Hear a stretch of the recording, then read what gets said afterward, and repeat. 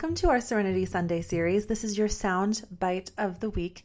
Just a moment to kind of really collect our thoughts, our minds, our words, our intentions, and talk a little bit about how to set yourself up for a really successful week with your health.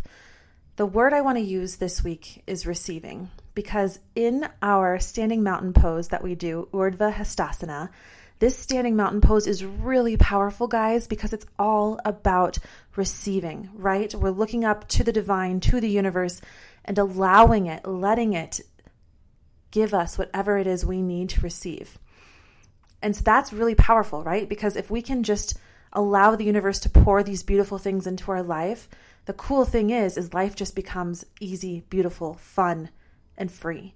So think about this as you do your standing mountain pose and set your intention for the week. Really allow yourself to receive everything and anything that the universe wants to give you with grace and joy and love.